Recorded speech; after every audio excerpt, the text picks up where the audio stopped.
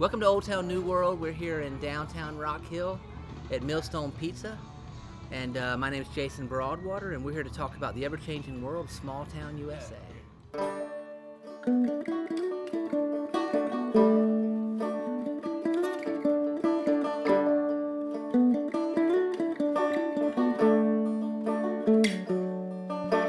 While listening to Rush's awesome song, Tom Sawyer, we are also meeting with Matt and Caroline. Matt and Caroline, welcome to the show. Thank you for having us. Hello. All right, great. We also have with us Josiah. Hey. And David. Hello, listeners. And behind the mic, Silent Micah. Well said, Micah, well said. And we are going to today learn about Matt and Caroline. So you guys, if I'm not mistaken, you guys live here in Rock Hill? We do. Correct. We both Just moved here for college. A couple blocks away from right here. Okay, wow. So you moved here for Winthrop. Yes, correct. Yeah. I'm from Charlotte, and Matt's from Lexington, South Carolina. So why Winthrop? It's the best art school in South Carolina, and I had a state scholarship. I got into a couple of places out of state that were better, but I couldn't afford it. Couldn't afford the student loans, or I didn't think it was wise to get into so much debt. You know, the government's always pretty quick to shell out however much of a loan you need, but I thought it would be unwise since I was going for an art degree. You know, I think that's interesting, man. I used to always think, I think my generation was taught, it doesn't, as long as it's for education, it doesn't matter how much you spend or how much you borrow. And that is just so not true, man. You know, I mean, you can go so far into debt borrowing money for education and kind of for what? I mean, Did you see the story of the kid that got into all the Ivy League schools? no.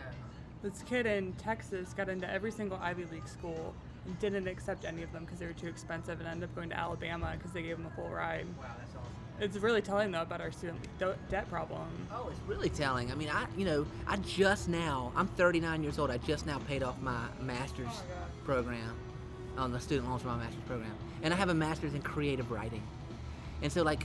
Well, you really shot yourself in the foot with that one. Yeah, right, exactly. Thank you, Matt. You're very... Print is dead after all. Well, I write on the interweb, too. But I write in, like, noises. But you know, it's just telling, like, it's not necessarily okay to go completely upside down in debt over education, because what mechanism does it provide you to pay that money back? I mean, where does it leave you, you know? And Well, especially in today's marketplace, as far as jobs and even debt itself is being bought and sold. You know, it's such a precarious situation that we're in at the 21st century. it is. Our generation is facing debt in college and the workplace too, in a way that's totally different from past generations. But I think that's been said 1,000 times. So It is different, man. 1001, let's make it. It is different. And I think that actually, you know, the millennial generation coming of age during what we call the Great Recession has actually made such an impact on the generation to not be like, because my generation, man, you know, I'm one generation up, I'm the Gen Xer or whatever, you know, it's like, debt doesn't matter. You need as much debt as you can get. You're not an adult until you are up your eyeballs in debt. Like, that was what we were taught, you know? And just borrow more, buy a bigger house, get more education, whatever you need, because, you know, it'll all come back. Your real estate will appreciate, your education will pay off. Don't worry about it. it's a very foreign idea to me. Yeah. It's from the way I was raised too. Well, because I have brothers, I have a lot of siblings, and a few of them are in your generation. And I think that they were raised with that. Like, we had the same parents, but they were raised like that, and I was raised totally differently because the world changed in 10 or 20 years. It sure did, man, in a big way. So let's go back to, okay, so you came to Rock Hill because of Winthrop. Did y'all meet here in Rock Hill? Yeah, we did. We met at Winthrop. Our very first class together. It's kind of stupid. What class? We met in our first class together. Drawing one. Drawing 101, I guess you would say. So how many times can you draw 101 before you get tired of doing it? You would be surprised. How many times can you draw like a horse skull and like a, you know, An apple? a bowling pin and an orange, an apple, sure. Yeah. Very cool. So you both have pursued the arts throughout. I mean, Caroline, you are a jewelry designer, among other things. Yes, because I actually came to Winthrop wanting to do drawing, but I found out about the jewelry program once I got here, and I just thought it was a really neat opportunity to learn a new skill, and fell in love with it. That's They have a really great jewelry program. Good. The school's really trying to put forward the idea of 3D printing too. We have the first personal 3D printer available, which is from the Rock Hill company here. I forget the name. 3D Systems. 3D Systems, yes. They put out the cube. Yeah. Winthrop actually got a cube for us so we could do 3D printing in the studio, which is phenomenal. 3D printing is pretty insane. It's so important. I mean, if you're a jewelry designer now, you have to know CAD. There's no separating the two. Is it like, so do you prototype and then you actually use the materials? Prototyping too. If you want to mass produce an object, obviously it's nice to have original pieces that you hand make that are just one of a kind, but a lot of times jewelry companies, they make a design and then they mass produce it through CAD. Oh, wow. And that's how they're able to do that. And these technologies are all relatively new. I mean, Yeah, they are, definitely. But it's helping a lot with production and accessibility too. If How anybody much out there in is jewelry listening who though? has like a DIY kind of ethic, you can make a 3D printer of your own out of 2 disk drives from like an old computer. You can look it up on Instructables. Yeah. sounds Check it out. Yeah. Yeah. Very cool. So, Matt, you are still in the arts. You are a curator at a museum, is that? Yes, that's right. I'm the curator of collections and the community development coordinator at Spartanburg Art Museum in Spartanburg, South Carolina. So, wait, say that title again. I'm sorry. Curator of collections Okay. and community development coordinator at Spartanburg Art Museum in Spartanburg, South Carolina. Curator of collections is where you actually decide what comes into a collection and how it's displayed and all that kind of stuff. I decide all those things, but that's just a really small part of what I do Okay. as far as curating the collection goes, because we already have an existing collection of over 1,400 works Wow. from as far back as like the early 1700s. Wow. And I decide what's going to happen to those pieces, and I safeguard them chemically, physically, and biologically for the future. So, taking an object that was, made by human hands in our day-to-day lives and making it last for 500 to 1,000 years, Yeah. which is the kind of time scale we think of in collections management, is a pretty difficult task, and it takes a lot of meticulous analysis and planning. Very cool. I mean, it's the preservation of things is at the core of kind of the way we pass on culture.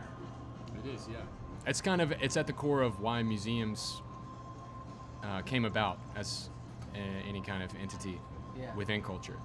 Yeah. A museum is a repository of culture that safeguards it for future generations to reinterpret and to re-examine what happened in the past to understand their place in the present. So do you feel under pressure, like every institution, like let's say like a library, for example, do you feel under great pressure to kind of shout out how relevant you are? That's a pretty complicated question. There's a huge trend going on that started like in the early 2000s, and which is just reaching its crescendo in the present day, that really big museums have started, and which has spread to small museums like ours, of like trying to become relevant on just like a cultural, like an event basis, that people have like many points of contact with art and with culture through a museum. Like a museum's like a desirable place to go to like have fun and have a good time, which is an idea that didn't really exist before like the early 90s. Yeah.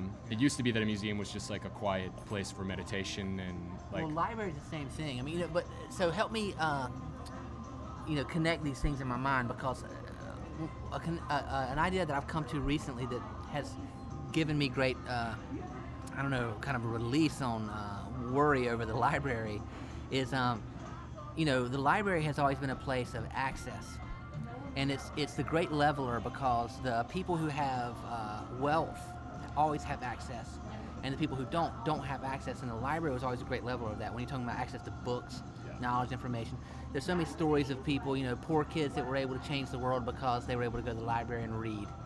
I've always wondered what's the role of the library in the new economy, the new world, and all this, because the digital revolution, all this stuff. But like, library to me is still going to be a place of access. So as we look at building libraries, we should look at creating maker spaces and 3D labs and access to the internet and access to all types of crazy digital tools and stuff. Because still, it's access to be entrepreneurial, creative, and kind of provide value in some way. But it's still the great leveler of access. So let's think out loud about what the museum is, what it has been, and what it what will be constant about it as we go into the future, even though it might look different? What's at the core of what a museum is? Well, to tell the story of museums, we have to go back to the beginning of time. Just kidding. A lot of people think that way about the museum, though. They think they see a museum as an institution that's been around forever. But the museum as we know it didn't really come about. The museum as this independent voice within culture that collected objects and artifacts which represented the culture of the present into the future. That didn't come about until the 1800s. And the way that museums, Western museums, which is all museums, or the Western museum ethic like is... cowboy. No, sorry. Thank you. In the European tradition and in the American tradition, which is the way that a lot of museums are operating now on the world stage, new kind of museums are starting to come about in developing countries, and I think that's awesome, and they're approaching things from a different direction. I think that's going to be great. But right now, all the biggest museums in the world, they come from this European tradition. And those museums originated like in the 15 or 1600s in the medieval era, and they grew out of this kind of German concept, which was called, and I'm probably not pronouncing it right, but it's something like Wunderkammer, which is like the cabinet of curiosities, the collection of like interesting objects. Yeah. So somebody like who was schooled in these kind of like, I don't know, there's something really arcane and alchemical about it if you go back that far in history. But there's like people within culture who would collect things like seashells and skeletons and samples of plant and animal life from foreign lands, as well as art and interesting rocks and substances, foreign substances, which they thought, had some kind of magical property, like chromium and cerulean and, stuff like that. It sounds like a similar concept to like the circus. You know how when the circus comes to town, you see elephants and giraffes, like something you wouldn't normally see.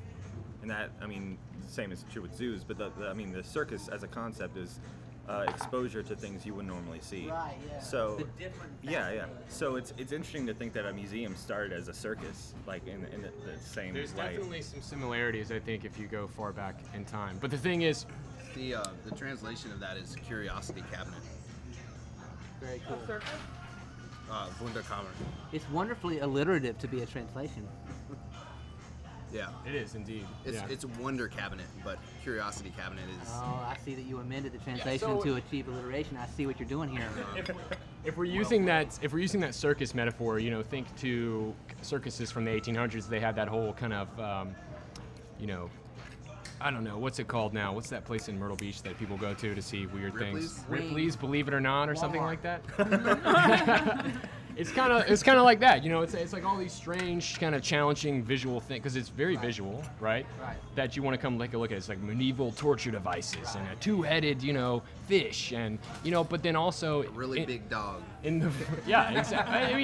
Even mundane things would have been included in the Wunderkammer in the 15 and 1600s. You could have had a shiny rock, but you would have also had art in there, and you would have also had historical documents. Like if you had come across some sword or a document or like a sculpture or something that dated back a few hundred years before the time you were living in, you could have added it to your Wunderkammer with a great degree of, pride in yourself. Exactly. So anyway, people started to amass these collections of objects, and through these collections of objects that they collected just for aesthetic or scholarly value, they started to think about what culture was and what it could be, and they started to actually develop a dialogue with culture. Conversation, yeah. It is. That's how that conversation opened. And then over time, let's fast forward like 100 or 200 years, collections like these and the tradition of collecting things like these have grown so much that they're enormous, they're gigantic, and they're clustered around all the centers of culture of all of these countries and cities. Yeah. And even today, we still have museums and major cultural centers clustering around centers of population. So What's interesting, if I may interject here, it's interesting that as long as the public sector decides to invest in that which propels culture, which the cradle of culture, passes on culture, explores culture, like the humanities kind of stuff, as long as the public sector decides to invest in that, things like this can exist. Our fiscal conservatism sometimes always puts forward the question, how is this going to pay for itself? And so you put forward a kind of a capitalist proposition. You know, I have built a company from sitting in a third bedroom in my house by myself, you know, and so I know what capitalism means. I know creating something that the market will bear, creating value that will support itself. I mean, I have to make payroll every 2 weeks. I mean, I'm very close to the dollar in everything I do. But I think it's so misguided to put those institutions that are the cradle of carrying forward kind of civilization and bigger thinking to those same standards of, I mean, because if you make a museum pay for itself, it's going to turn into a freaking nightclub. That's exactly right, and that's what's happening with a lot of really big museums, you know, around the world. Yeah. All the programming and all of the curatorial energy, all the scholarship, all of that stuff is being diverted. All of those resources are being diverted into engaging people in, you know, as entertainment. Yeah. And there's a lot of entertainment in our culture already, and I think that art is entertaining, and having a dialogue with your history and learning about something which, you know, goes back into, I mean, that can be entertaining, you know, And, but well, it's not the those same as words- like a movie theater. you Yeah, know? I mean, those words are interesting, like entertainment versus learning versus engagement. Like, you know, when I'm learning, I'm engaged, and I could not be more entertained, you know, but I think we tend to make the word entertainment mean more like kind of the bubblegum version. Like, you know, like I love the movie Avengers. I think it's entertaining, you know, but I would much rather be like, my son and I fell asleep last night watching an episode of Cosmos. And I had more fun watching Cosmos than the Avengers, and because it was blowing my mind at every stage about what I was learning about the world. You know, that's a whole nother layer, and you know, the Avengers can make billions of dollars, you know, but a museum can't. You know, it's interesting kind of. It's a tough challenge, man. It's kind of like the Picasso piece that just sold famously. I think it was like 179 million or something like that, right? Oh, I bought it. Yeah, I've got it. You want to see it? Yeah. That's more than the operating budget of like, it's astronomically more than the operating budget of the top 5 biggest museums in the United States combined. Right. Astronomical. It's insane. And You know, it's one painting. It's because it captivated the imagination of the capitalist marketplace. That's why it sold for that. well, Picasso among the super wealthy, which have been growing in the last like 10 years, Yeah. has become kind of a luxury brand, a lot like Bugatti or, you know, something like that. Exactly. Yeah, like Manny Pacquiao, we learned the other day when he fought that fight recently, has Mayweather has what, 5, 6 Bugattis or something? You know, I mean, so like, you know, that's just an incredible amount of excess. But, you know, he's got 5 Bugattis, but we're all still driving a car, and a lot of us probably really enjoy driving, you know? Oh, I'd love to have a Bugatti. so many- I'm not hating on him. I mean, I'd love to have one. Yeah. But my point is, it's just that amount of excess around, like, what is the popular item that represents kind of, I mean, Bugatti represents beauty of design and engineering and all that stuff. So I'm not downing. I think it's freaking amazing. I'd love to have one. I'd love to have Picasso too. But I mean, it's just an excess, you know? But there's so many other cars that you can enjoy. I mean, yeah, Bugatti's lovely, but most of us are never gonna own one. But a lot of us are gonna have a car, and we're gonna enjoy driving it. And we maybe want to think or something. We're gonna take our car out for a drive, or we're gonna, you know, drive down a country road in the spring, and it's gonna be a beautiful moment. We're gonna remember it. But it might be a Pontiac Catalina, you know, it doesn't matter, right?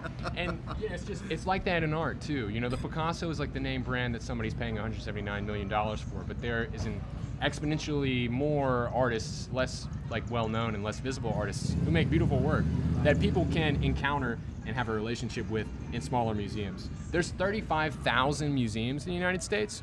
That's more than the number of Starbucks and McDonald's there are combined in the United States. So if there's that many museums, let me ask you a challenging question, if I may. I mean, is there some fat that needs to be trimmed from a public sector standpoint? Well, you know, when you go to McDonald's, you get the same burger every time. You know, if I go to McDonald's in Tokyo and I go to McDonald's in, you know, Rock Hill right here, and I order a double cheeseburger, it's gonna taste the same way, right? But if I go to a museum in Tokyo and I go to a museum in Rock Hill, I'm gonna see something, two collections of artifacts that are so different and tell such a different story about humanity, which is very complex and goes back a really long time.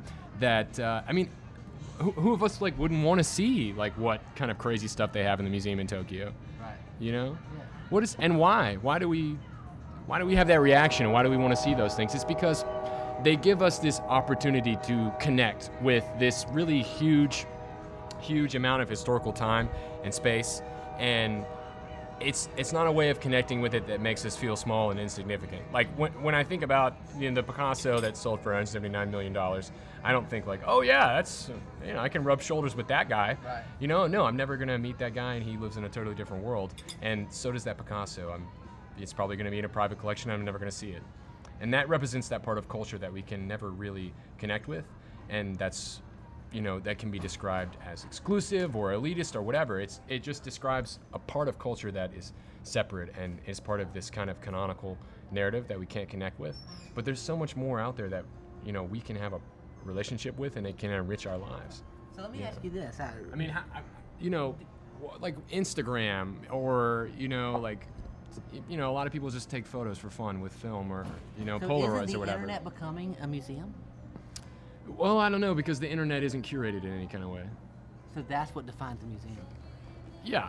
Okay. Yeah. The difference between the Wunderkammer that I talked about from the Middle Ages and a museum is that the Wunderkammer, everything is given equal value and it's all displayed next to each other. It's a lot like the internet, Everything's there. There's no order. It's just all displayed on an equal, space, aside from like SEOs, which we won't get into. But, it's like when you go to a museum, somebody who spends a whole lot of time researching like what is going to give you the most like bang for your buck, right? Even though you don't have to pay when you come to our museum because we're a nonprofit funded entirely by grants and donations. When you come to a museum, it's like your time is better spent because you get to see objects that we've spent all this time sifting through all of the millions of things that are created every day in culture to find something that is going to be useful to you from an emotional or a mental or a physical standpoint. It's kind of like a hip-hop record. How do you mean? Like it's sampling from past stuff based on the artist's decision on what to sample and how to arrange it. That's a really good metaphor, actually. It is like a hip-hop metaphor. We sample something from the past. In the act of curating, though, we make it into something else. But what it was originally isn't lost, When you hear a sample of a song you really like in a hip-hop song, it's not like you think about that song when you listen to it, but you also appreciate the sound or the sample or whatever in a new way because it's being shown to you in a new way. It's like it enriches both your present experience and your memories. And the more experiences you have to draw on in the past and the present, then the more you're going to be able to enjoy and experience, and you're going to have a richer life, you know what I mean? So let me ask this. Let me transition back to Caroline, if I may, Caroline. So here Matt is curating all kinds of art and cultural human input into the cultural experience from the past to create a present experience. And here you are just creating present experiences based on creating art that people can wear and enjoy, and so to some extent it's entertainment, to some extent it's art, to some extent do you identify with the kind of timeline of museums and stuff in your work, or do you just kind of create pretty things? I appreciate what Matt does immensely. My focus in art has always been more on how can I make someone connect with something and feel something in their moment. How can I give someone something that they can reflect on and like trigger some experience or feeling. It's more about the reflection of a personal being than this greater, larger than life recollection of humanity, like what Matt's doing. So I think he's doing the large scale contribution to art, and I'm doing the more small scale personal contribution, where jewelry is very personal. It is. When you put it on, it is a personal thing. You pick a necklace, it's from someone that's really personal to you. It means something personal to you. So I'm doing the very small scale contribution of art. But what's funny is that's social history. So as Matt is curating a kind of a collection about today's social history, he may include jewelry created today. Someday my pieces will will be in the collection, museum. but they Yeah, need to be exactly. experienced first Yeah, to be exactly. a part of the So collection. it needs to be real, present first, and then it The becomes stuff that will someday be remembered as having a memory. Yeah, But I'm trying to make those memories and give people something that they can connect with. very cool. I feel like a lot of what we do at a museum is a lot of people, if they just walk in and see a piece of jewelry, they're not going to understand that it is something that they can immediately connect with and understand. And it's like we provide that interpretive ground for them to encounter it with, you know. Yeah. It's like we say like this, you know, this jewelry is created by a specific person in a specific time Here's why it's interesting. that relates to you how, and You know, we that's- just kind of make it I can more. relate to that because I used to teach. I taught ninth grade English for 4 years. Yeah, me too. Oh, really? What grade? Great English for No. 4 years. I taught kids with learning disabilities. I did intensive therapy at like a speech pathology clinic That's before I awesome. worked at a museum. Very cool. So when I was teaching ninth grade English, I used to teach couple of my favorite things to teach were the Odyssey, Romeo and Juliet, and the Old Man and the Sea. Why? Well, in each, really it was just because I was so passionate about each of those. And when we did the Odyssey, I used to make them watch the entire Star Wars trilogy, the original Star Wars trilogy. But I was so passionate about those three stories, and I was able to get them to love those stories, and it's because I was connecting it to, I mean, it's the way the synapse works if you're going to be biological or chemical or whatever. I was connecting it to things that they understand as being real. I was the curator. If they just encountered that book by themselves, it seemed so foreign they couldn't even start it, like Old Man and the Sea. It's some old man. Yeah. I appreciate it. Yeah, I was able to put it in a certain type of context, a certain type of light, connected to their real life events, and I was the curator. You know. That's what I feel like curating is. You know, it's making this huge history and this huge edifice of culture. It's making it something that people can appreciate just in themselves and connect with. It's making it intelligible and accessible. You know, that's why I work at a museum where we don't charge admission. You know, it's so that anyone can come and engage with this history and be a part of it, because everyone's voice is important, and it all adds to that narrative. You know. Very cool, man. So are y'all looking at ways to actually, you talk about everyone's voice is important. I would say traditionally, I would challenge that a little bit, say traditionally, while the curation is a beautiful process, it's really like, traditionally, I'm being spoken to by a museum. It's their efforts to make people contribute voice while they experience a museum. That's changing a lot. The internet, first of all, helps us with that a lot. What is this? Sorry. The internet, you know, like social media and other forms of communication through the internet, they really help us achieve that kind of stuff, because, you know, we can say something in the voice of the museum, and anyone who follows us or who connects with us through the internet can respond to us and voice their opinion directly.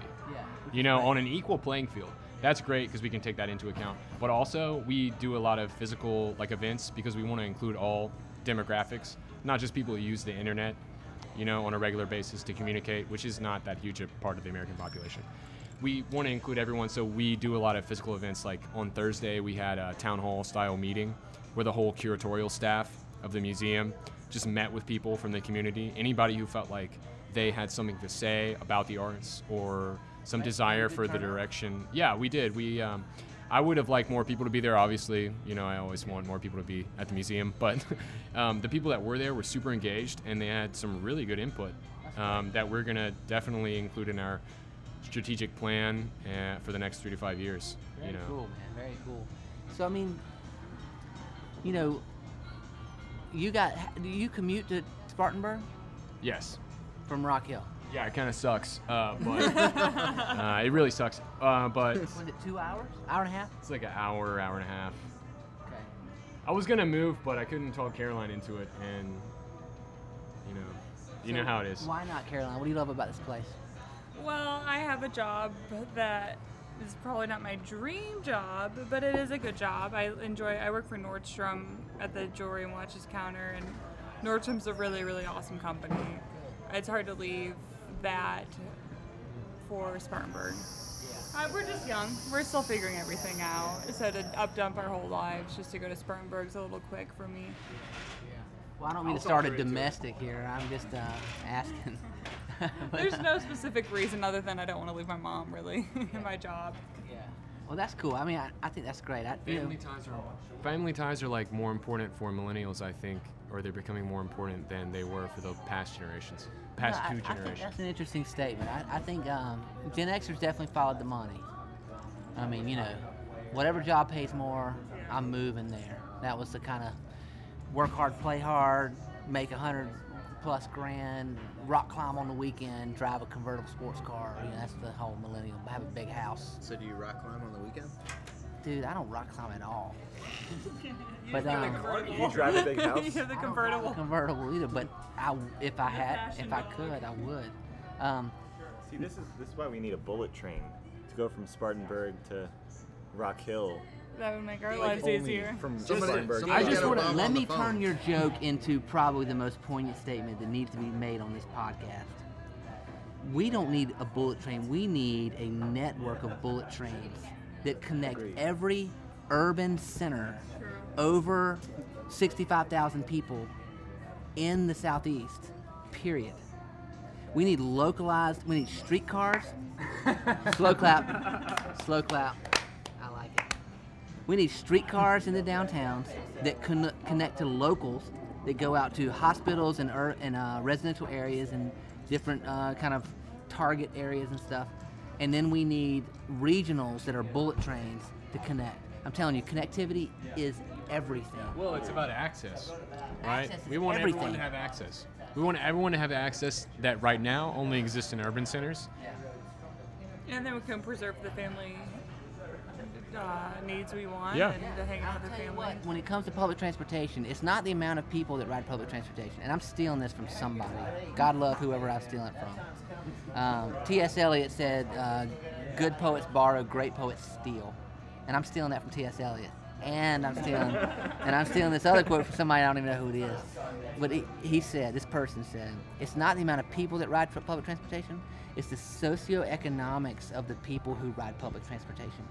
And the reason why that's important is because if you have upper socioeconomics riding public transportation, you can bet your butt that they will be well maintained, invested in, on time, and everybody below them in the socioeconomic scale will get the benefit, every one of those benefits of the well-run public transportation system that provides access to everybody.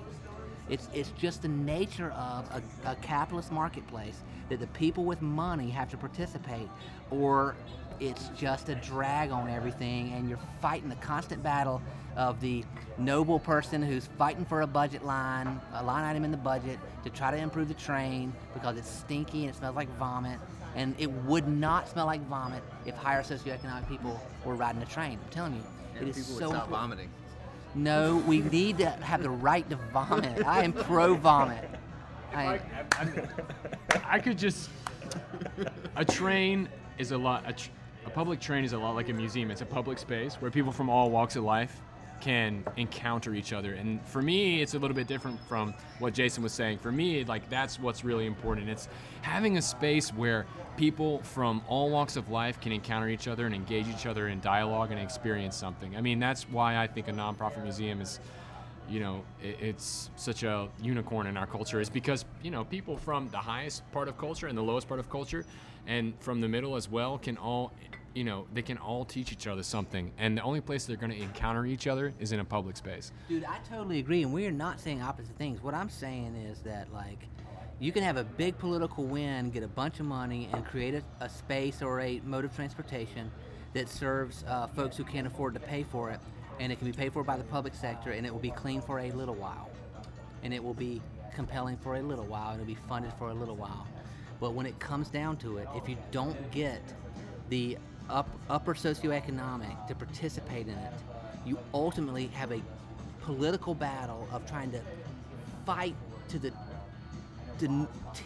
grind your teeth to try to get a line item to fund something. I experience that every day. Yeah. I work at a nonprofit museum that's funded by grants and donations, and I'm doing community development, so I'm handling a lot of that stuff. It's a huge struggle. Yeah. And so the answer is that you have to bring in, you can't just say this is a place where anybody could come and have access. You actually have to compel them to come in. And that is where I think there's a lot of misguided activity where it's like, okay, well, people go see the Avengers movie, so let's make the museum be an Avengers movie, and therefore they'll come here too. That's a great point, and there's a lot that I would like to say about it, but I don't want to I don't want to put my foot in my mouth about some really big museums whose collections and whose curatorial staff I really respect, but whose programming I might have some problems with.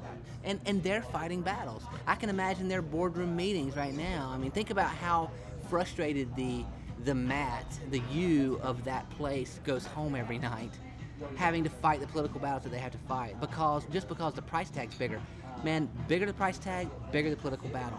It's just the nature of the world. Yeah, but we're really lucky to have an executive director. So the curator is in charge of like the art part of the museum, right? And I actually handle collections, and we have an exhibits coordinator that works on our exhibits, right?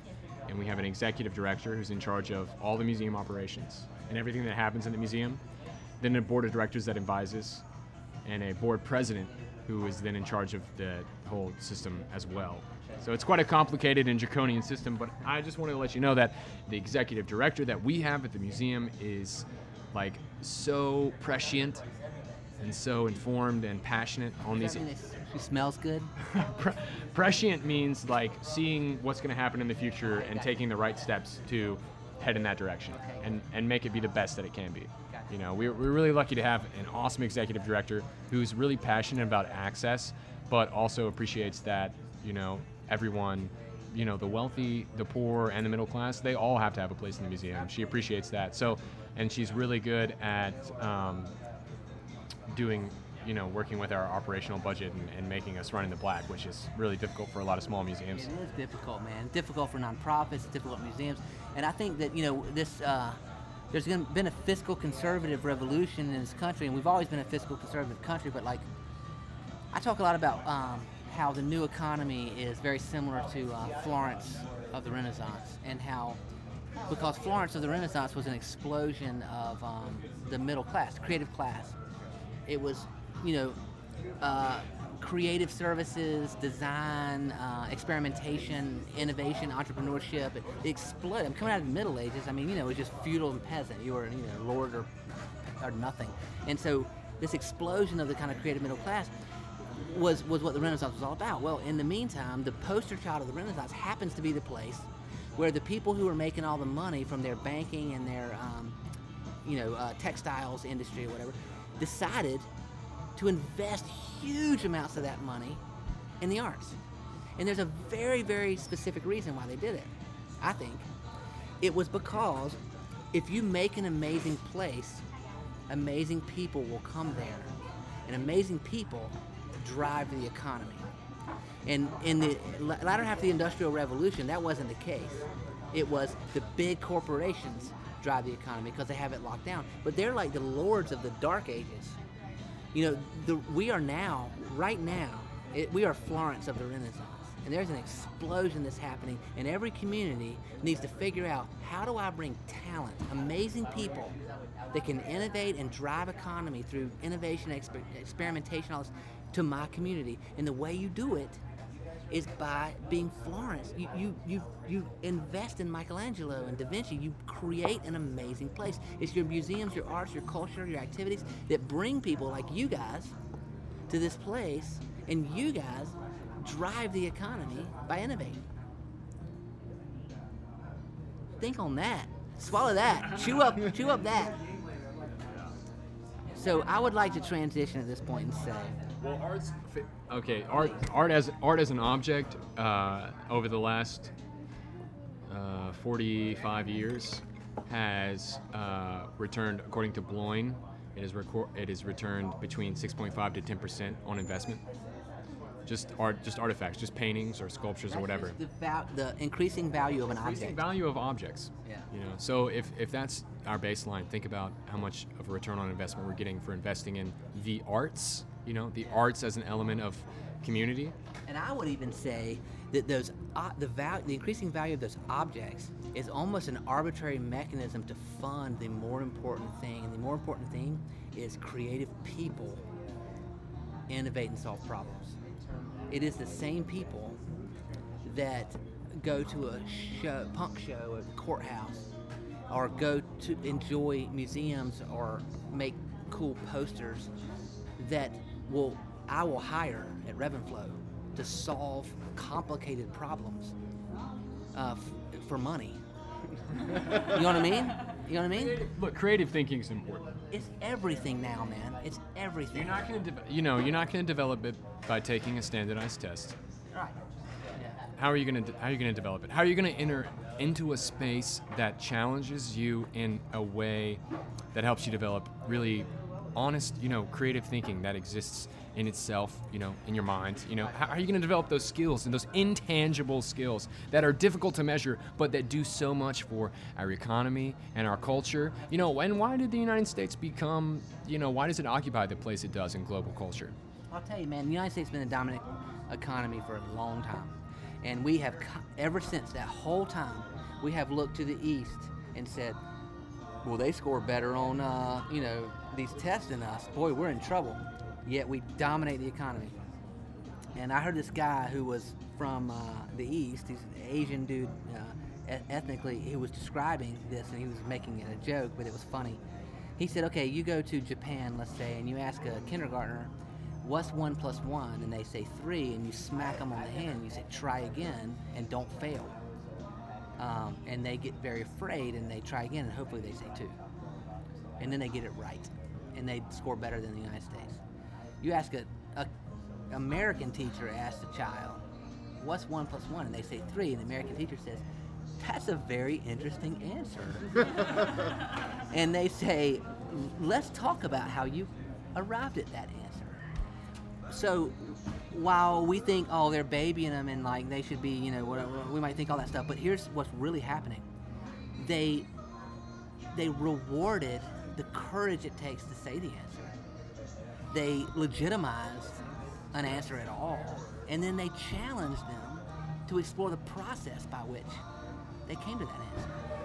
Those are the ingredients that make an entrepreneurial economy. Those are the ingredients that have kept the United States as the dominant economy in the world.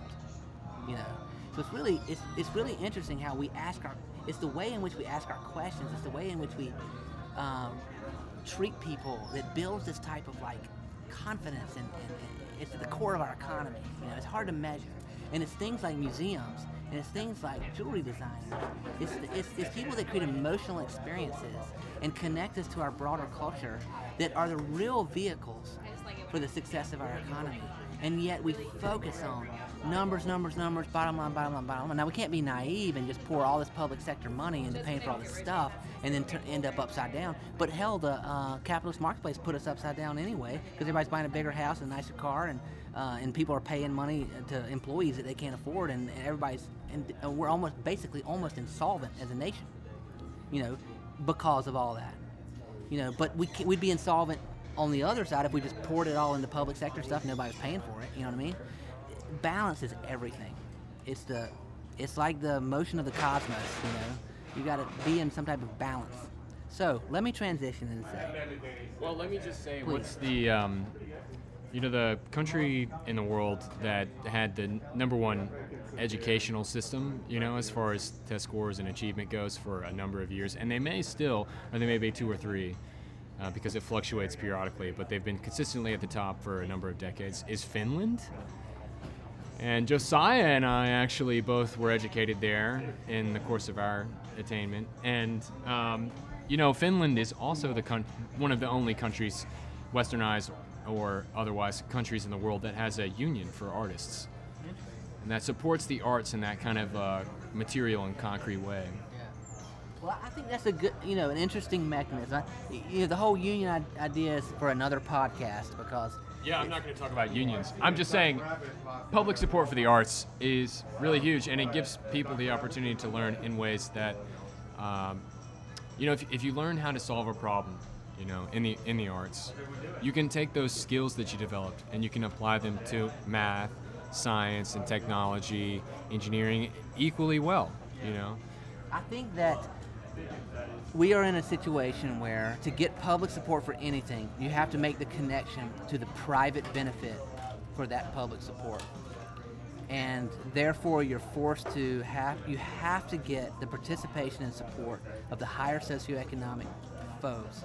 Therefore, they witness it firsthand, and they're willing to write those checks, support that policy in government, whatever they need to do, because they drive the power that would then support the access to the people of a lower socioeconomic, so that we don't lose the great leveler, which are museums and libraries, and they are so important in this world, and they are our mechanisms for the great leveling. So let me again transition and say, one day this podcast has to end.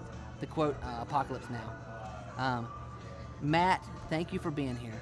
Carolyn, thank you for being here. The jewelry artist and thief. No, I'm the thief. You're the artist. You're the thief, I'm the artist. Okay, great. The museum curator, ex-bartender. Indeed. So on those words, we will end this podcast, and I guess we'll see you next week. Thank you. Thank you. Sayonara, gentle listeners.